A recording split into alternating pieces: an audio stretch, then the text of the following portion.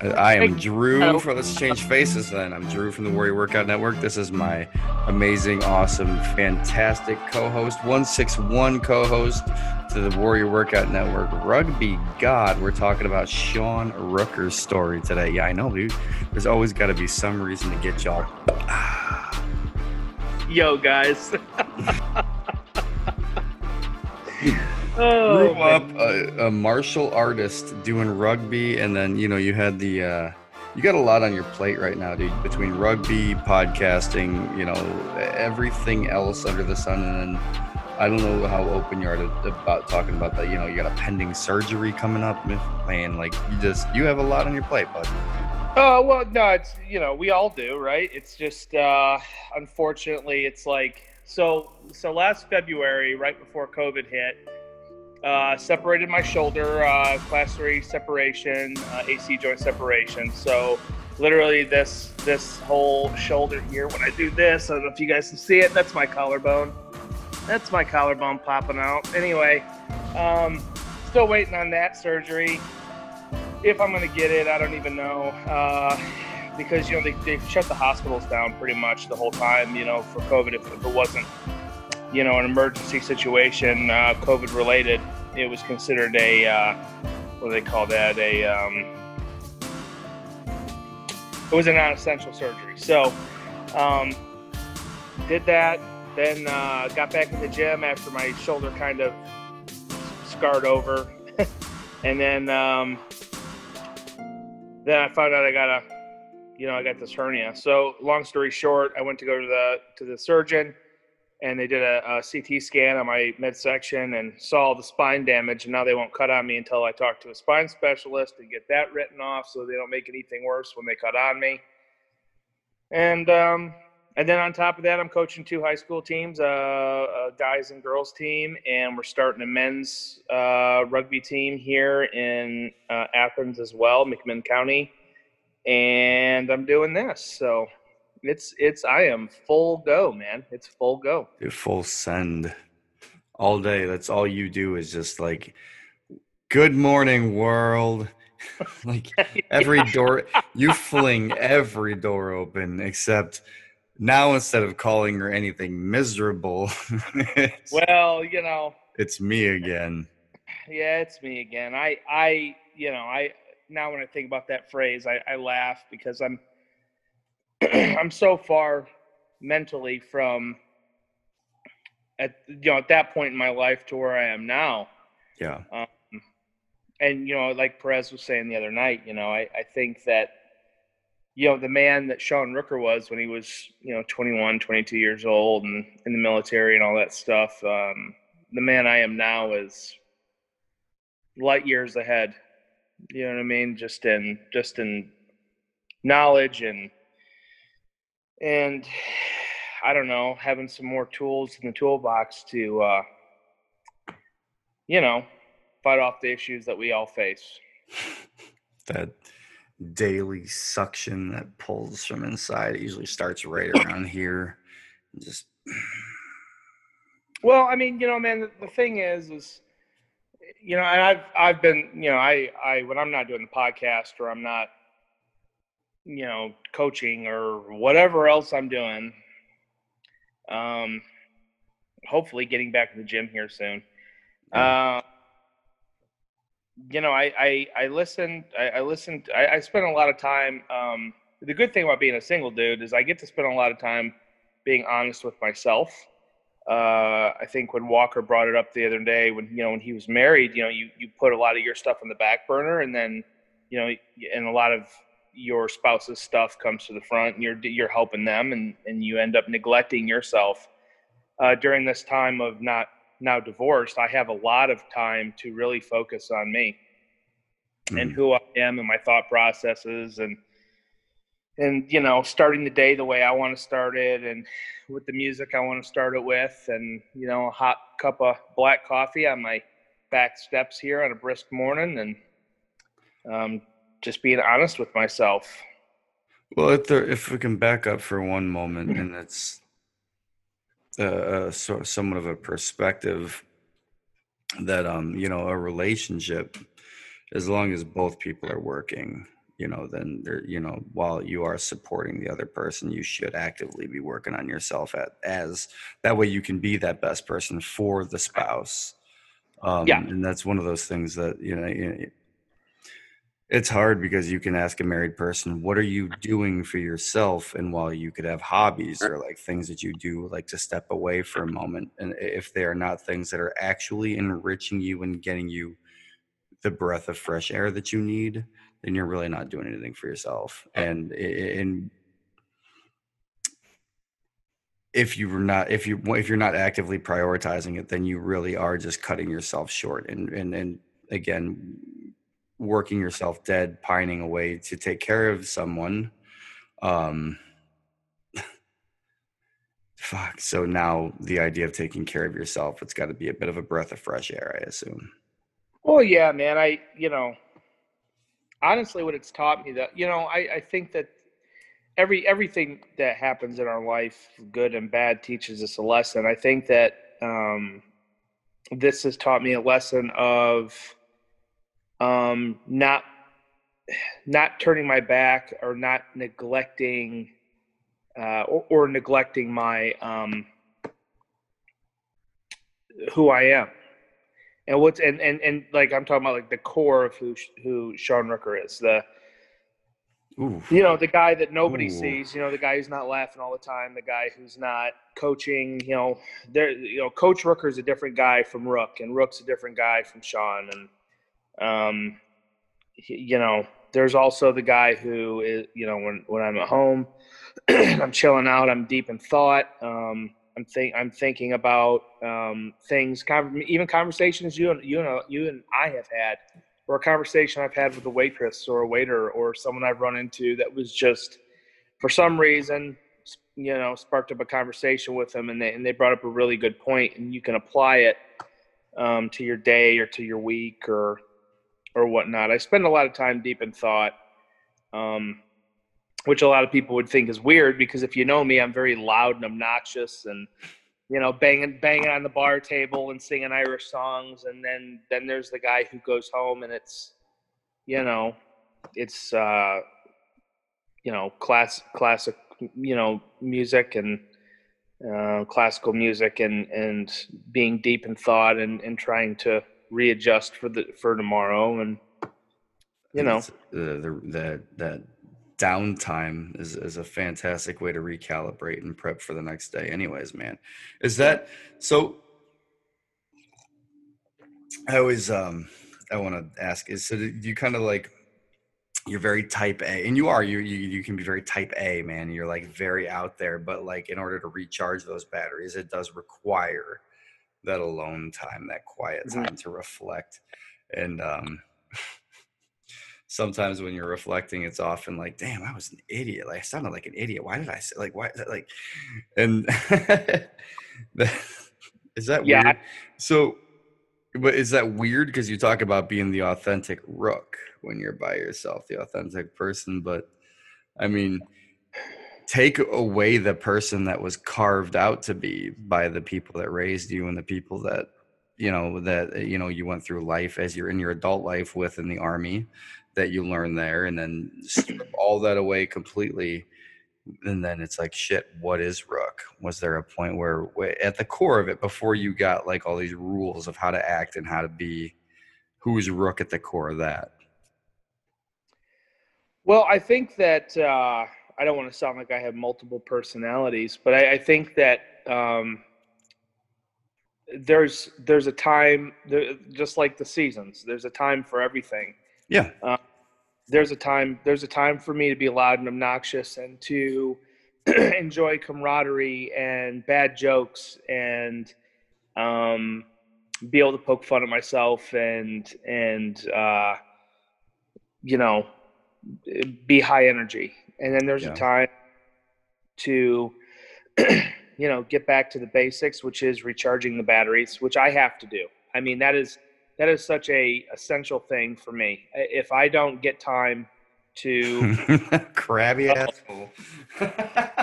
Yeah, then all you get is Coach. Yeah. All you get is Coach Rooker. Yeah.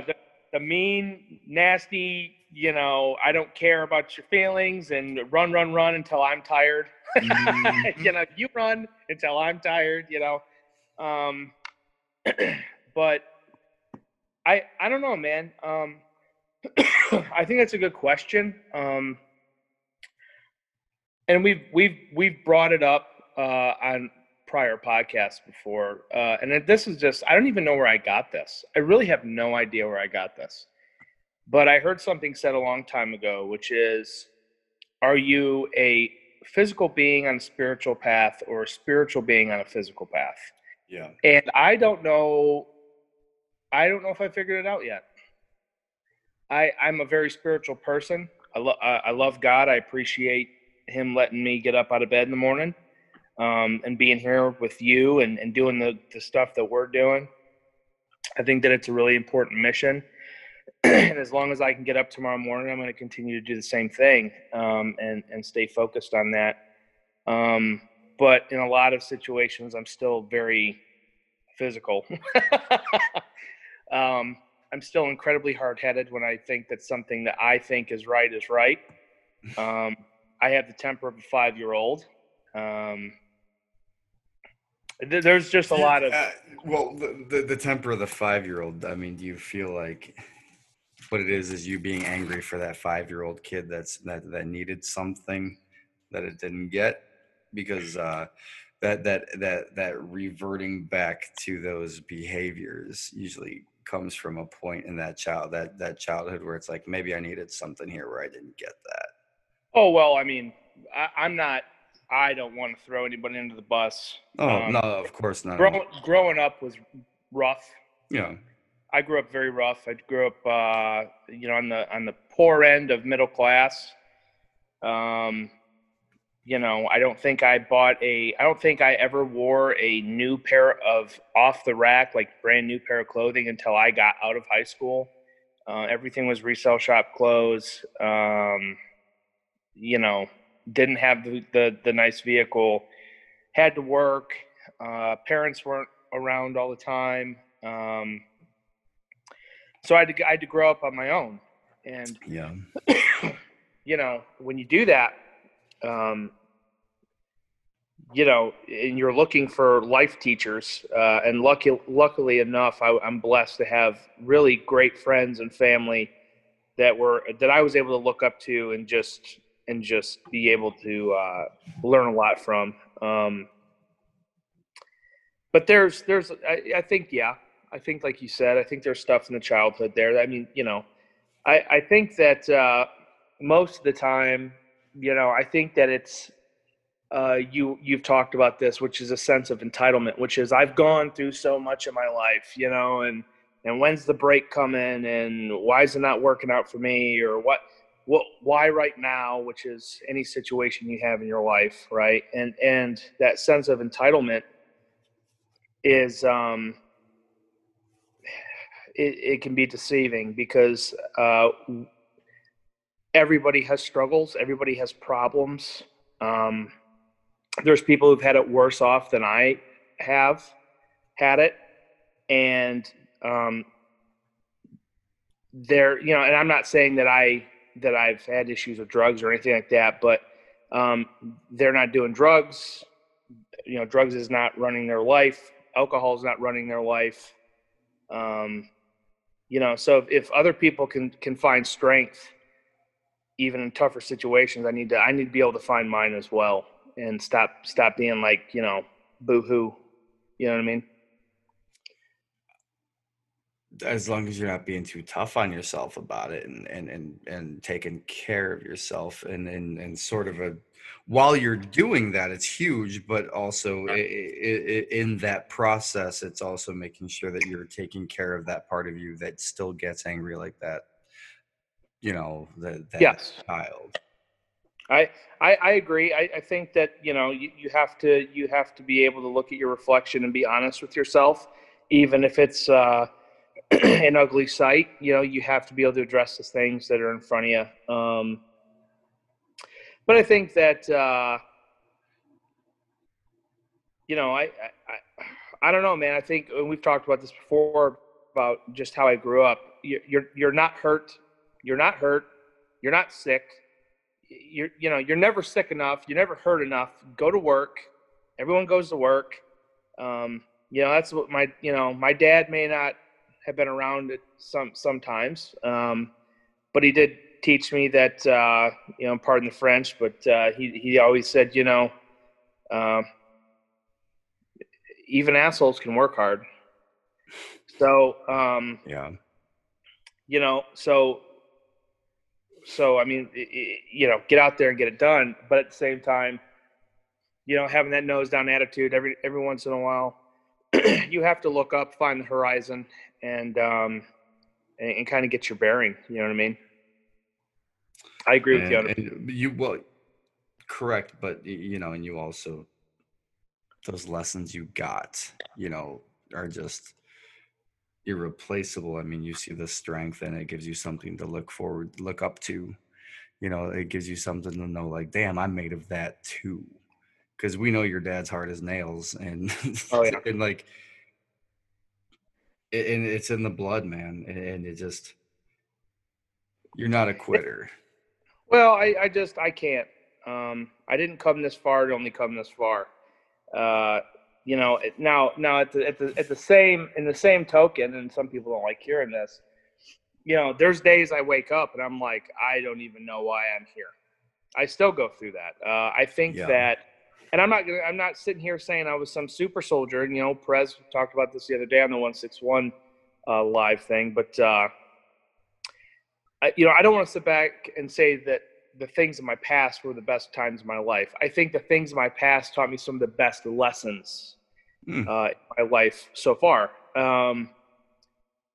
But I really, when I joined the Army, it allowed me to grow and to be around people. It teaches you a lot.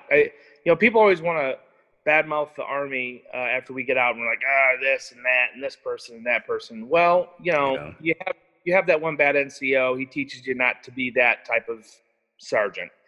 You have that one bad officer who teaches you, that you don't follow that kind of officer into hell. But I really did enjoy my time in the Army, and it's been hard for me to this day. I still hear, as they say, the call to battle. I still hear those drums beating, and you want to join the march, and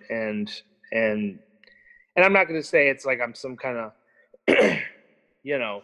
war dog or anything like that. It's more of service to my country. It was a true honor to serve. And I think that I just, miss suiting up every day and having that mission of protecting my country and keeping it safe and fighting for the guy next to me with every breath I had, and things like that, which I think is also funny because I'm out of the military. I still feel that way. So it's like, do I have to be in the military to be that way? No. I think I just, in a way, I'll always miss the Army. And, having, unfortunately, the injuries that put me out, it's taught me to, it made me evolve. And that's not really a bad thing. No, I mean, it's weird to think about it, because when you hit that Army schedule, you're like, all right, it's Monday motor pool, Monday, just clearing out your system with a long run after the weekend.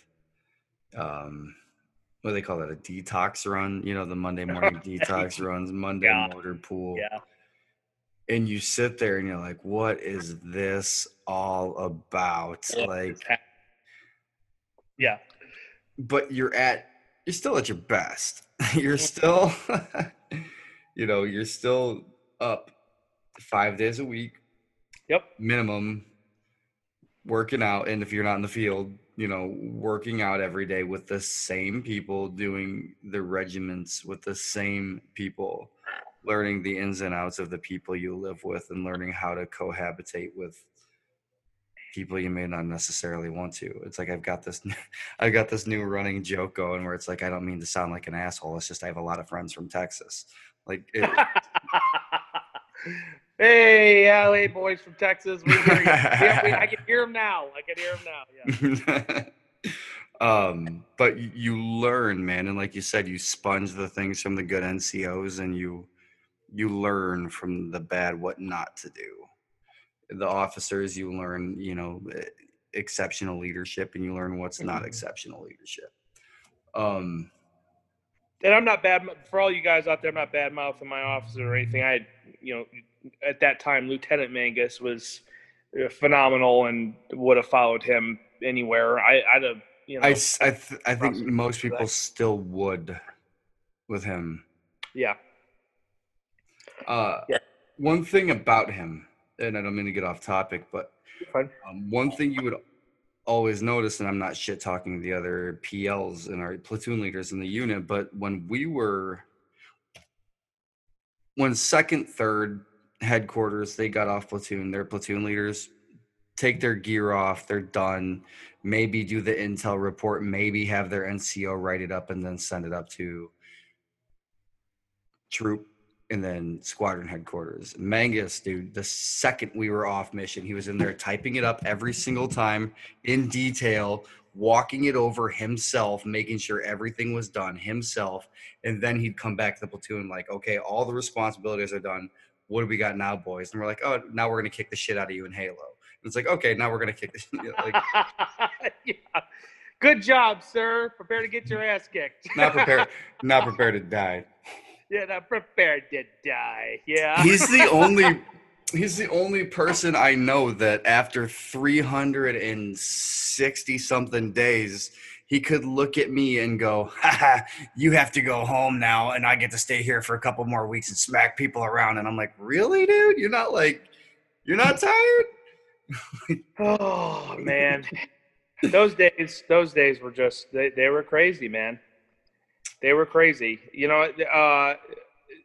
Still today, if I get, especially down here in Tennessee, if I still get one of those like really warm nights, like where it's like still like 90 degrees while the sun's going down, and you get that just really uncomfortable hot night, I still get the memories of just being in a truck or being up in a turret and just being, along the Tigris or something. You're just kind of staring off into the distance and it's hot and it's muggy and it's miserable, but you're alive. Like it really is life with every breath. Like you are truly alive. I didn't grow up with air conditioning and wow. I did in New York, so you didn't need it as much. But I was like, and you're from the north, so like you think like when you join, you know where you're going. And you're like, how is a northern kid going to survive in that heat? And then I experienced AC for the first time in Iraq. And I'm like, wow, this is amazing. And then you step outside and it's just oven. And you're like, dude. Like, when people told me it's like someone holding a blow dryer on your face. Yeah. I was like, there's no way. And then it was like that. And I was like, oh my God. Oh my God. Into an oven. It's what? Yeah. I'm literally set to frickin' roast here, man. Yeah, I'm a slow roast. We had were you there on that mission where we had like 4 tires popped for sitting too long and they just melted? It was like, well, now we got to change all 4 tires on this Humvee because they all melted to the road. Because it got so hot, we sat too long in one spot. Man, I remember that one mission we had to do where we had to go to the that gas station and make sure that everybody was getting fair gas prices for price gouging.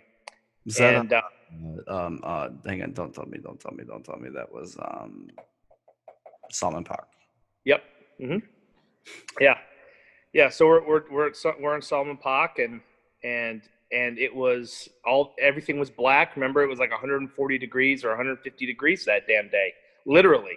Like we went out there and I've seen mirages in my life, but I've never seen it so hot that somebody 10 feet away from you is a freaking mirage. Oh my God. The heat between Oh my you God. and anything else on the other side of the heat. Yes. It was brutal.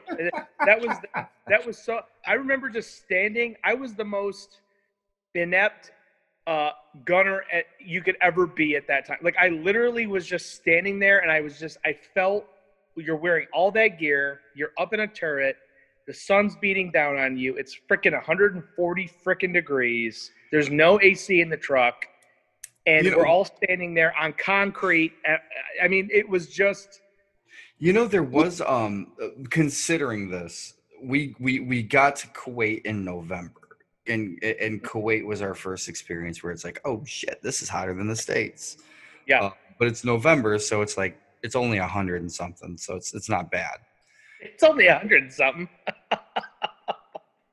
But then we got up to Iraq the next month, and like there was a point where it was freezing and we had snow. Mm-hmm. And I'd never heard of it snowing in Baghdad.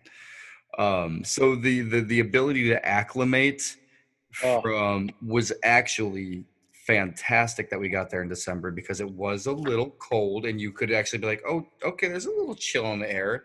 And then, February, March, and then once May hits and you're like, oh my God, what is this place? Yeah. Like right about May is where it becomes unbearable. Oh, brother. Oh my God. That was hot.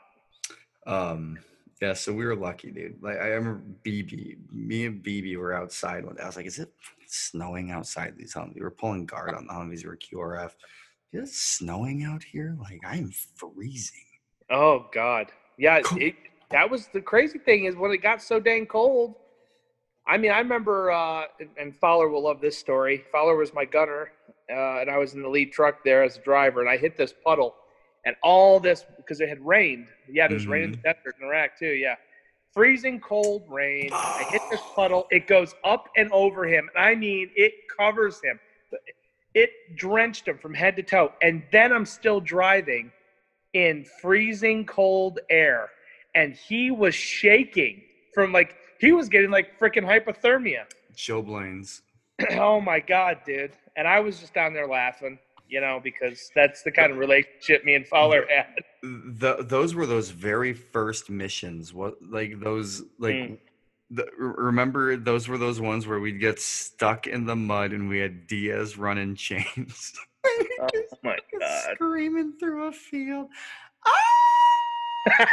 Because there was a dog chasing him. It was puppies. They were little puppies.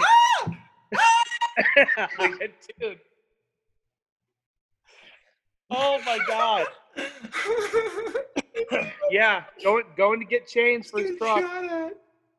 I remember him screaming like that, literally screaming just like that, going, bad dog, bad dog. The little puppy was chasing him, and that local farm that we were next to or whatever, they came out and set up chairs. Back and forth screaming at these dogs. He was the entertainment on the farm. And we're so green that we're like, oh, there's people setting up shop. They're watching us. We don't know what to do. They're like, yeah, that kid's a fucking idiot. Of course they're watching. Yeah. You're watching. Yeah. Oh, okay. We're all out here laughing at them. That's okay. Yeah. Yeah, bonding over the kid from New York City who doesn't know how to deal with dogs and mud. Yeah, man. Oh, that was a killer moment. Man. Yeah. You can't. So let's get back into right. We got the stories, and so we know you had a plan before coming into service, which was law enforcement. Yeah. Yep. So you want to talk a little bit about this? Oh yeah, no problem. So I was going to join the Detroit Police Department. I had actually been running and getting in shape for the academy. My grandfather was a Detroit police officer, so I was going to try to continue on that legacy there. And then I was going to go Detroit Police, because they paid for the academy, and after 2 years, I was going to try to go air marshal. So that was what I was thinking about doing. Eventually, was be a U.S. Marshal.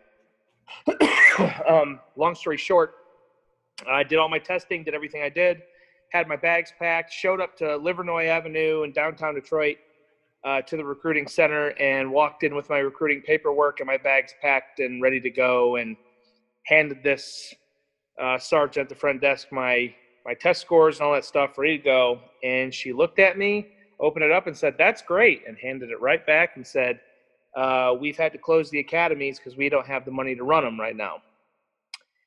And we're not taking any new classes of cadets." So I just stared at her.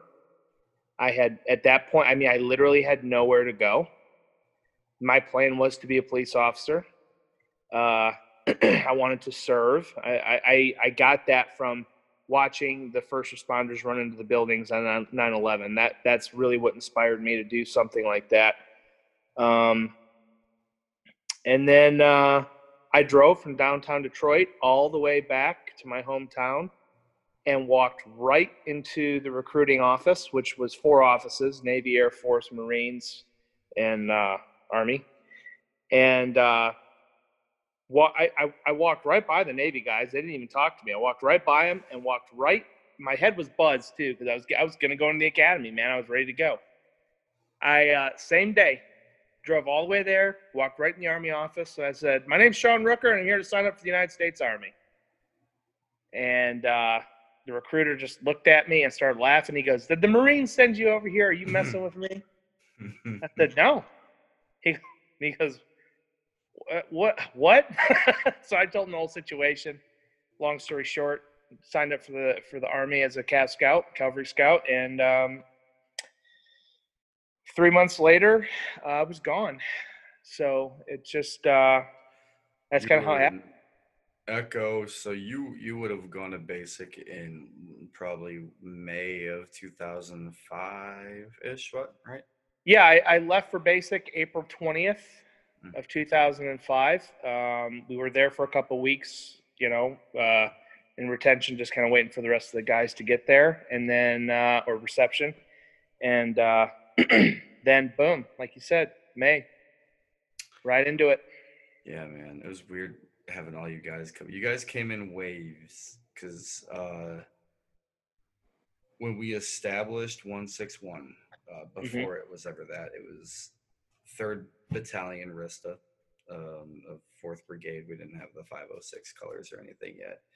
And it originally would have been Delta, BB, Lawrence, Ski, that group of guys that were the first ones there. And then behind them would be us guys that graduated the month after, Alpha. And then there was a whole influx of us that went to that battalion, and then there was like nobody. And then all of a sudden we started getting these trickles in from the Alpha class that graduated after us, which would have been a full cycle, which would have been 18 weeks. And then tracking that, we got this other weird influx from Echo, which those Alpha guys that trickled in came from aviation first, which means they got dicked over in a different unit and then came over Yep. to us. And then we got you, McGrady, Stanton, Perez, a bunch of jerks from Boston all of a sudden, or just, Yep. so like the unit's doing fine. We got a bunch of people from Texas, and then we get a bunch of people from Boston all of a sudden. Yeah, it was. You literally got a bunch of people from Boston. McGrady was from like North Carolina, and I was from Michigan. And so we just showed up. The I'm not going to call us the 4 horsemen because boy, oh boy, were we fresh. Boy, oh boy. No, you weren't as fresh as you think. Like you got more respect right out of the gate than anybody, literally anybody I've ever seen. Anybody, because you just kind of shut up and went to work. Well, that's called fear. That's called fear for one's life. I mean, I showed up. When we showed up to the unit, I remember Sergeant Norris picking me up. I may have told this story 100 times, but he picked me up and he walked me up to the unit. And before he opened the back bay doors, he looked at me, stopped me at the door, and he goes, "You know how to fight?" And I said, I can hold my own. He goes, good, because that's how we solve problems around here. And he Yeah. flings the door open, and you guys were in a freaking mosh pit. I mean, all the platoons were just kicking the crap out of each other. And I mean mosh pit. And then, and I'm like, oh my God, what did I just get into? It's a prison riot. I mean, guys getting choked out and then passing out for getting choked out, waking up from unconsciousness, and then diving back into the pile. I mean, just like it was, you know. Yeah, and that was one of those weird things. That's one of those weird that you find out you do on deployment where you're like, I'm bored. Let's just choke each other out till we pass out for a couple hours. Like let's just do that for a little bit. Let's go pick a fight with Alpha. Let's go pick a fight without like just man. And that's what I'm saying. It's like Pez was talking about with Vareen last night. And Vareen, he just retired a month or two ago. Oh, good. So good awesome. On him. But it's how do you go from that fucking insane environment where it's literally like oh, you guys have a problem, we're gonna let the God of War decide and y'all are gonna fight this out. Like how do you go from that environment to like it's like, all right, kids, now we're ordering fucking donuts at the drive-thru. Like something's there's an issue because soldiers have to be primal. Yeah, it's funny, and we've brought this up before, but ancient Japan with the samurai, they kind of saw these issues a long time ago. And here these guys are training for battle 24/7. That was their life. Samurai means pretty much servant. You know what I mean? Like they were there. Yeah. To serve. Samurai to serve. But they also saw that they had a large number of warriors that were living a life of 100% go. You know what I mean? So it was also a big thing in their life to do poetry, art. Some samurai would, make the weapons that they used to really learn and dive into the philosophy of who they were and their art. Channel your energy into your weapons. I mean, you literally forge them yourself.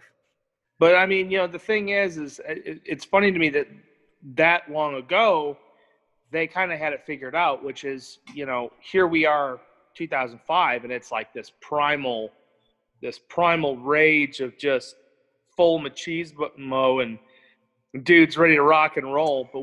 But there was no, what are you doing on the other end of it to calm yourself down, to really focus on something that's peaceful or to quiet your mind and your spirit.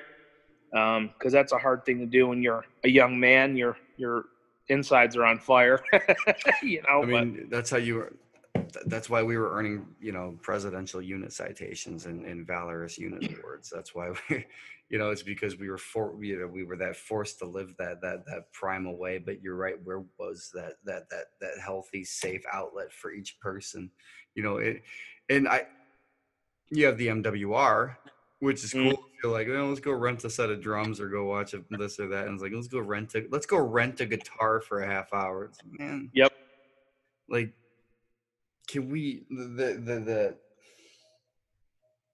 what is the it's weird to say this because of the bureaucratic the situation that you get when you have large numbers, like would you with the military or like in a school where you're like, how can you individualize an education for a child? It's just like saying, how do you give the soldier their own individualized outlets? How do you take these thousands of people and then be able to give each person their exact need? Well, I mean, I understand that, when you have large groups like that, the need for discipline is paramount. I mean, that's what's going to keep everybody in order because, there's such a high level of tension because we're constantly training, we're constantly learning, we're constantly on the go. And when we're not on the go, we're on the road running, and so obviously when you hit your downtime, what was everybody's downtime? You wanted to go out, you wanted to get away. Yeah. Just just party and and really let, really let loose. But, it's, as I've gotten older, I've gotten more in tune with the meditation side of things. And I mean, now I see why my grandpa had a wood shop. You know what I mean? Like, where he's just like back there, and he's just, doesn't matter if any of it works. He's sharpening saw blades. But the thing is he was a World War II and Korean War vet. And I didn't really understand why he was always so quiet, and he only spoke when he needed to. But now I kind of see a little bit of his pastimes and why he did them. You know what I mean? Grandpa's back there sharpening the plastic again. Yeah, it's just, Ran out of yeah, metal. yeah, yeah. So I don't know, man. I mean, It's good that he knew that about himself. I mean, like,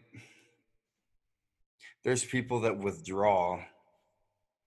well, But he was a very withdrawn person. He moved up north, and he was all by, it was just him and my step grandma there. And um, but the thing is, honestly, the the best come home speech I ever got was from him. And him and I did not have a great relationship. I mean, he was very off on his own. Um, but here comes this, 6'5", 240-pound monster, uh, and just, you know, I just come back from Iraq and I was on block leave and was up in Michigan, and he walked right up to me at the family get together, and he shook my hand, and he just looked me dead in the eye, and he said, "I know." And I looked at him. I didn't even say, we didn't have to say nothing back. I just stared right at him. He just gave me a good shake and walked away. And those were the only two words he said to me the whole time. And that is two words that speak volumes. Volumes. You know what I mean? if you put yourself in his shoes for a moment, and it's a weird thing to see other people kind of enter this phase, and not necessarily the combat portion, but when you see Mm-hmm. them hit a point of trauma in their life, and you see the darkness kind of like creeps in usually first with their humor. Yeah. Uh, it's very strange to look at somebody, especially someone you care about, and be like, oh shit, they just entered a world that I've been in for years. What do you say to that person now besides welcome? Like, like we don't have t-shirts. Nobody wears t-shirts around here, but like, what do you say when you see them enter that, like, oh shit, like that creeping darkness? Like, do you let them know, like, hey, this is only temporary, like you can only do this for so long before things become permanent, like the withdrawn nature, the not really speaking, the not Mm-hmm. talking about what's going on, and then what's that going to do? Is it going to perpetuate more problems in the long run? I mean, then what happens? You push so many people away. By the time it's said and done, what, are you isolated, alone, and pissed off? Well, I mean, isn't that the scary part of it?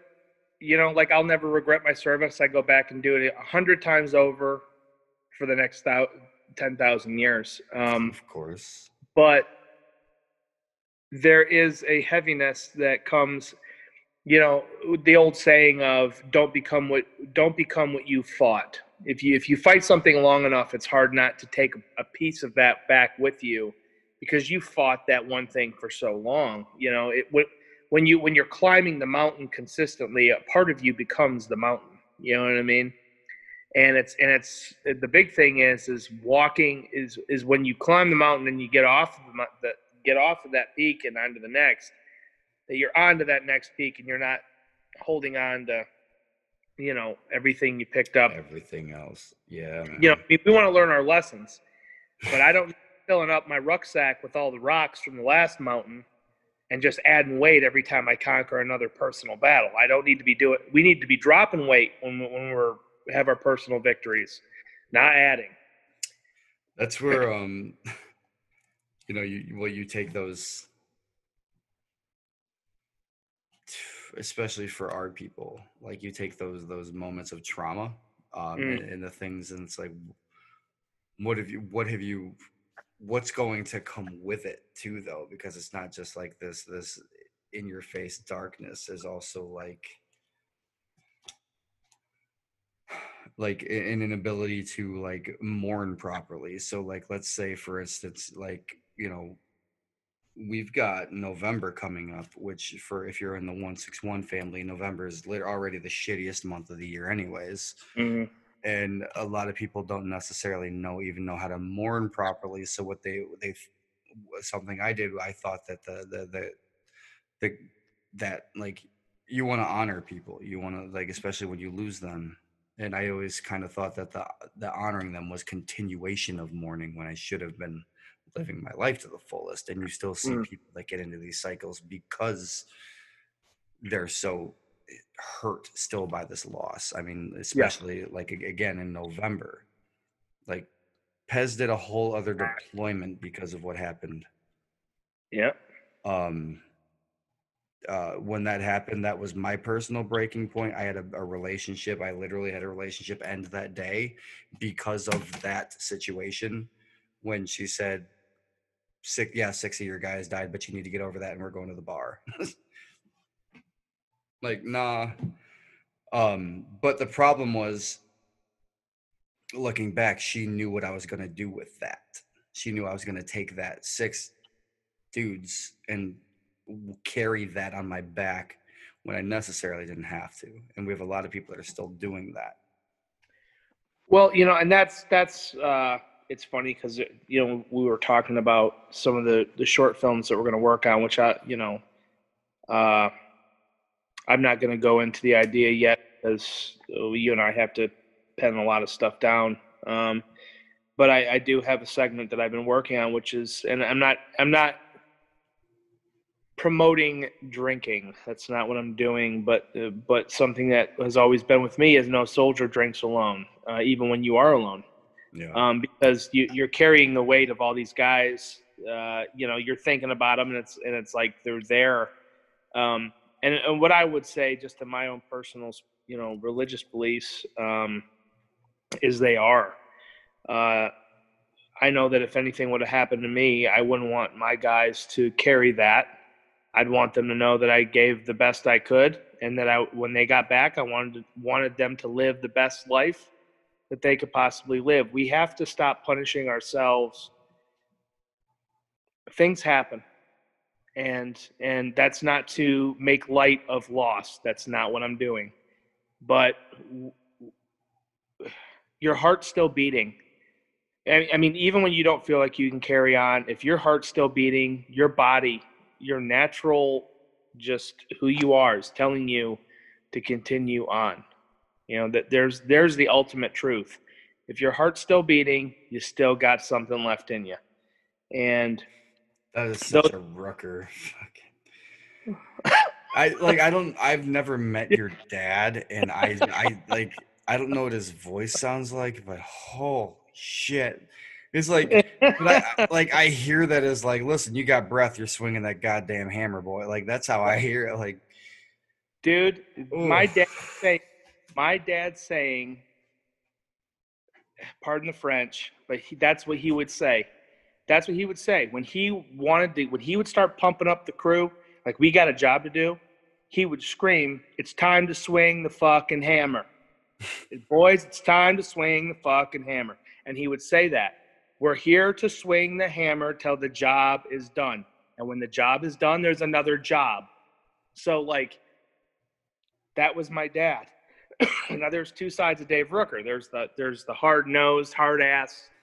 I mean, literally put a circular saw through his thigh, and took McDonald's napkins and duct tape and packed the wound. This scar is literally 12 inches long. It goes from one side of his thigh to the other. Okay? Packed the wound like he was going to, and tried to go back to work and passed out from blood loss. That's my dad. And then they made him go to the hospital. Yeah, they took him. He's like, he's like, he fired everybody on the crew for taking him. He's like, yeah, you're fired. Yeah, but there's there's that Dave Rooker, and then there's the party animal Dave Rooker, which in a lot of ways, from a veteran standpoint, I can kind of see why. I mean, he was doing exactly what we did. We worked really, really hard, and we partied hard. yeah. You know, so there's that. But yeah, dude, that to get back to on point though, I think that we need to stop punishing. And I am very, look, everything I'm talking about, one way or another, I'll do again. I'm still fighting with this stuff. I still punish myself. Every day I wake up and think about watching you guys take off for Afghanistan and knowing that I was not going with you, I felt like I felt like I had failed you guys, my country. I mean, getting out of the Army with an injury when your buddies are taking off on a plane to go back to war, and you just feel like you're like, well, bye. Like, worst feeling on the face of the planet. I literally watched you guys take off. I could see y'all in the windows. I was there guarding all the connexes and stuff like that next to the tarmac airport, whatever you want to call it. But I mean, the thing is, I had to stop punishing myself. I did everything I could do. I even tried to reclass to other jobs. They would not let me. Okay, so I have to let that go. And I can't punish myself for not being there in Afghanistan when guys were hurt or guys were lost. That was another thing that I had to deal with is you guys were in Afghanistan and then guys are coming back to Fort Campbell to the Warrior Transition Unit, the medical unit, and it's guys that took my place. Like that's the thing. And you feel horrible because you're like, if I'd have been there, maybe that wouldn't have happened. Or if I'd have been there, maybe that, and we get that. And it was honestly you. I remember you being very honest with me on that in the email, which I still hold. 100% to this day, which is, I did everything I could. And there was no way with a spine injury that I was going to throw all that equipment on and go up and down the mountains of Afghanistan. I would have literally endangered my platoon. I'd endangered the unit, the mission, myself. So you have to stop beating yourself up about certain things, and it's hard to do. I mean, there's times where my half sweet, half unsweet tea that goes down a little bit harder than other days. Because I really don't drink that much anymore, guys. I really don't. I'm glad that you're able to get ready. You're consciously there where you're like, all right, you gotta stop beating myself up over that. It's like we talked about like weeks ago, like humans, we really are the only people that will punish ourselves more than one time for a mistake, and that's unjust. It's you wouldn't beat me up for that, so you can't beat yourself up for that. Because if you heard me call myself anything for not being able to deploy due to a physical injury, you'd smack me in the face and tell me to shut the hell up. But it goes right back to our beginnings, right? Which is that was all there's certain things that ring in your ear, which is when I came back and here I am with the spine injury, my dad's like, when you going back to air assault school to get those wings, and I'm like, I'm getting out, and he's like, but you're gonna get your wings before you get out, right? I mean, everyone had them. I'm like, shit. I mean, that's what it is, man. But hey, we all try to get through this, and it's very interesting to me. When I first came back, I could talk about anything about the war. I was stuck still in almost like this deployment. Go ahead. You have an idea. I see you thinking. Well, it's just I hope you don't carry that with you, like that expectation of like that phantom expectation of like, not to say that you didn't feel like you were good enough about the fucking wings, because they're fucking air assault wings, like you were hurt. Like So I hope Dude, that's not something that you take personally. I laugh about it. You know, I proudly, on one of my jackets, I have the, you know, the 101st patch on there, and I wear it proudly, not because I was anything different than anybody else who served, but just because I served with you guys, and obviously we have a very close bond. But long story short, that's the funny thing. You know, people see me and bring up, you know, oh, airborne, da da, and they start talking. Maybe they're a veteran. They start talking to me about air assault school, and I'm like, I didn't, yeah, I didn't get my wings. I went, got through phase two, got dropped out on phase two, and then we went to Iraq and Do equipment inspection, fuel blivets is what got me. fuel bliv. Oh, were you doing blivet Yep, inspection? Oh my god, dude! it was a fuel. It was a cap on the fuel blivet. The I panicked. cargo bag and the fuel blivet, the A22 fucking cargo bag. Oh, that's a Yeah, dude. nightmare. We got through it, but it was a nightmare. It's like, Oh, dude. you're just calling out deficiency. Yeah, we're good. Deficiency. Yeah, deficiency. Deficiency. Deficiency. Deficiency. Yes. Dude, that's the word I used for that whole day. Yeah, dude. You know what got me is I laugh about it now. I don't care. I'm proud of my unit and I'm proud of our accomplishments and I'm proud of the ribbons that I have on my chest. But I'm not like, I don't care if someone thinks I'm not a badass because I don't have my air assault wing. I literally got on the same helicopter you guys did, jumped off in the same patch of dirt, did every damn mission that you guys did with you, and came home with you. So, you know, that's the thing. I don't really worry about that stuff, man.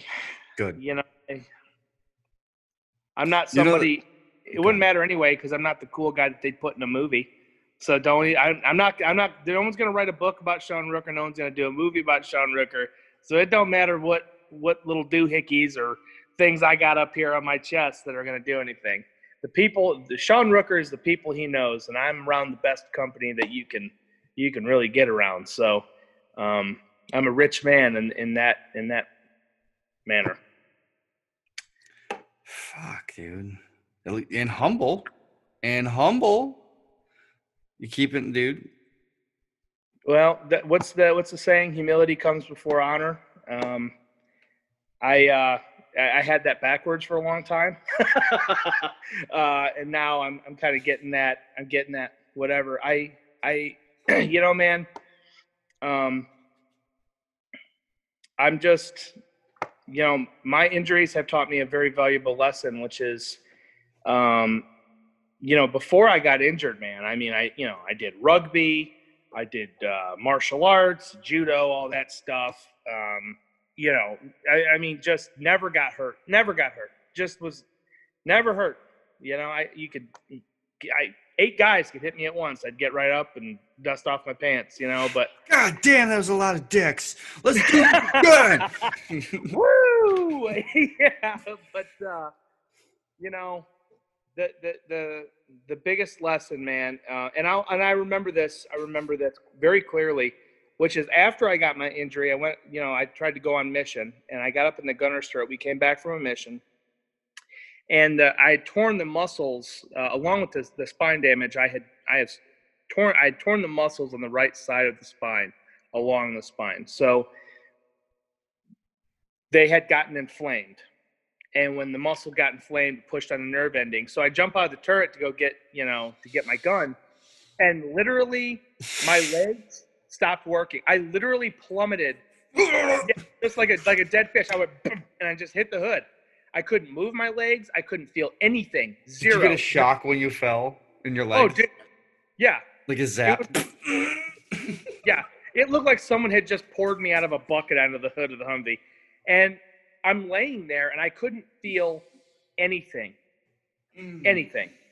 And Gonzo helped me get up to my room and he put me in my bed, my cot.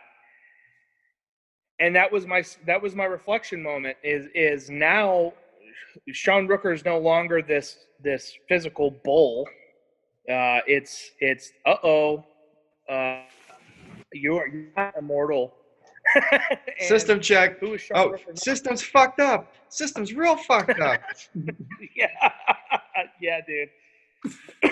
It was That bad. realization, dude. What did that look like? That realization. Well, I mean, at first I was terrified, but that once the inflammation, Doc Lucan came in, hooked me up to a very intense pain reliever, so I could actually start getting the inflammation down. I started getting feeling again in my legs and all that stuff, and obviously, stayed with you guys until the end of Iraq. But we learn lessons from things like that, and my lesson is people are more than what you see. The young Sean Rooker would be like, he'd be saying, "Oh, you need to get up and get back in there," and da da da. The old me now, which has helped me actually appreciate people a lot more, which is which is appreciating the character of somebody and how much character outweighs physical or personal achievement prowess. Yeah, buddy. That's what it's all about right there, man. Fuck all the rest. What's in there? Yep. What's in there? What's in there? That's it. That's all that matters, man. I wish people could see that. Well, I mean, I just I don't know, man. I mean, I don't have it all figured out. And it's funny. It's so funny to me because we're talking about the two sides of me, and it's people hear the loudmouth Sean Rooker, and where I'm laughing and joking and slapping people on the back and ha ha ha, and they're like, "Oh my god, look at that dude over there. That guy is obnoxious, right?"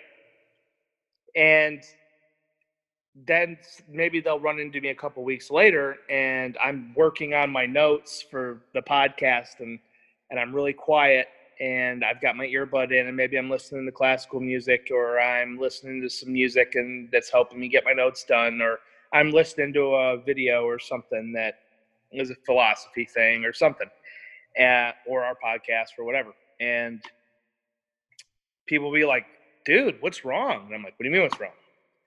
And they're like, "You're just really quiet." And I'm like, this is me normally, you know what I mean? Like, this is life right here. This is it. Which reminds me, I'm gonna hit a memory. I wanted to do this. I forgot about this till now. Oh no. You used to say something, and I want to see if you can pick this up where I leave off, because we haven't said this in years. Okay. Because love is hibachi. And hibachi is life, my friend. What was that? What was that place we used to go to? Oh, it was it was right next to the freeway there. Right next to the lodge. Wait. Right next to the lodge by the mall. Oh, was it Yamato's? Was it Yamato's or Shogun? Shogun. Yep.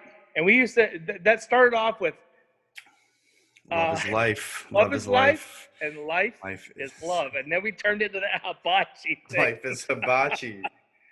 Hibachi is life. Yeah. Yeah, dude. So listen, man, let's go ahead and let me ask you. We've been redefining a warrior. You're always the one asking, but let me ask you, what is this new redefinition? You didn't think you were going to get hit with your own question, did you? No, I didn't. I did not. Wow. Yeah. I think as far as redefining a warrior, the mission that is and who that is somebody, a person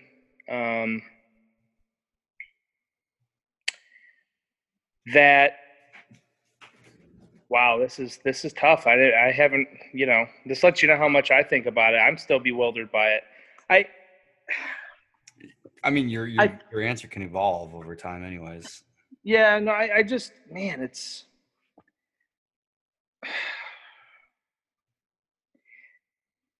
I wrote this down earlier, and it's something that I learned when I first joined martial arts, and it was when I was, it was my like first class, and my sensei Dean Sutzer, he sat me over in the corner, and I just sat there and I watched, and all the guys are training, throwing each other, punching, throwing, kicking, grappling, and he just wanted me to watch. And after I was done, or after the guys were done training, he walked over to me and he just sat down next to me and he said, "This is a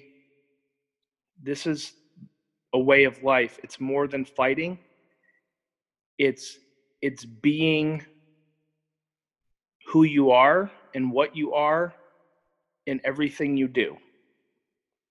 Martial arts is in everything you do, and you are in that realm of that whole philosophy, and you have to be what you're doing." And I think that as far as when it comes to being a warrior, and people may disagree with me on this, I firmly believe that you do not have to be in the military to be a warrior. I think a 9-year-old girl who's sitting in St. Jude right now fighting for her life is more of a warrior than I am. I had buddies to protect my life. She's standing by herself, hooked to IVs, and you just don't know if you're going to wake in the morning. And somebody taking on an individual fight like that, when it's just you're rocking and rolling. It's up to you. You just gotta get down and get gnarly on it. That girl is a warrior. So, what is a warrior to me? I think a warrior to me is somebody that can look past people's faults and find their strengths. I think it's somebody that can look through their faults and find their strengths. And on that same side of the coin, bring both of those people together to that realization. I think that's dude, I have so many faults. I fail every day at being the guy that I wanted to be. and it's wake up every day and swing that fucking hammer tomorrow, because someday, I want to be who I would like to, what I see myself being. And I'm not talking about financial stuff. I'm talking about emotional, spiritual stuff. That is fulfilling that picture that you see in your head. Yeah. But dude, like, if you would ask me a long time ago, what would I want to be? I'd want to be rich and successful, and when I drive up in my nice car, people go, "That guy's got it figured out." The guy I am now is probably the guy who's sitting in the park feeding the birds, and just looking at everybody, not being a creepy people watcher dude, but just seeing everybody as people are going through the park. You're seeing just their stages, where they're at in life, where you were at that stage. I don't know, man. I think that's the big thing. As a warrior, you have to be able to look through your faults and find your strengths. You have to be able to find strength in other people through their faults and help them realize that, because we're all in this together. The one thing we all have in common on this planet until the day we die is we are going to be in struggle. We are all struggling with something. We all have a personal struggle with something. And if we could just all sit down next to each other and stop pointing out each other's faults and start talking about the good stuff we do and things we can do together. Yeah, Man, that to me is that's the good fight right there, brother. That's the warrior thing for me. that's it right there, my friend.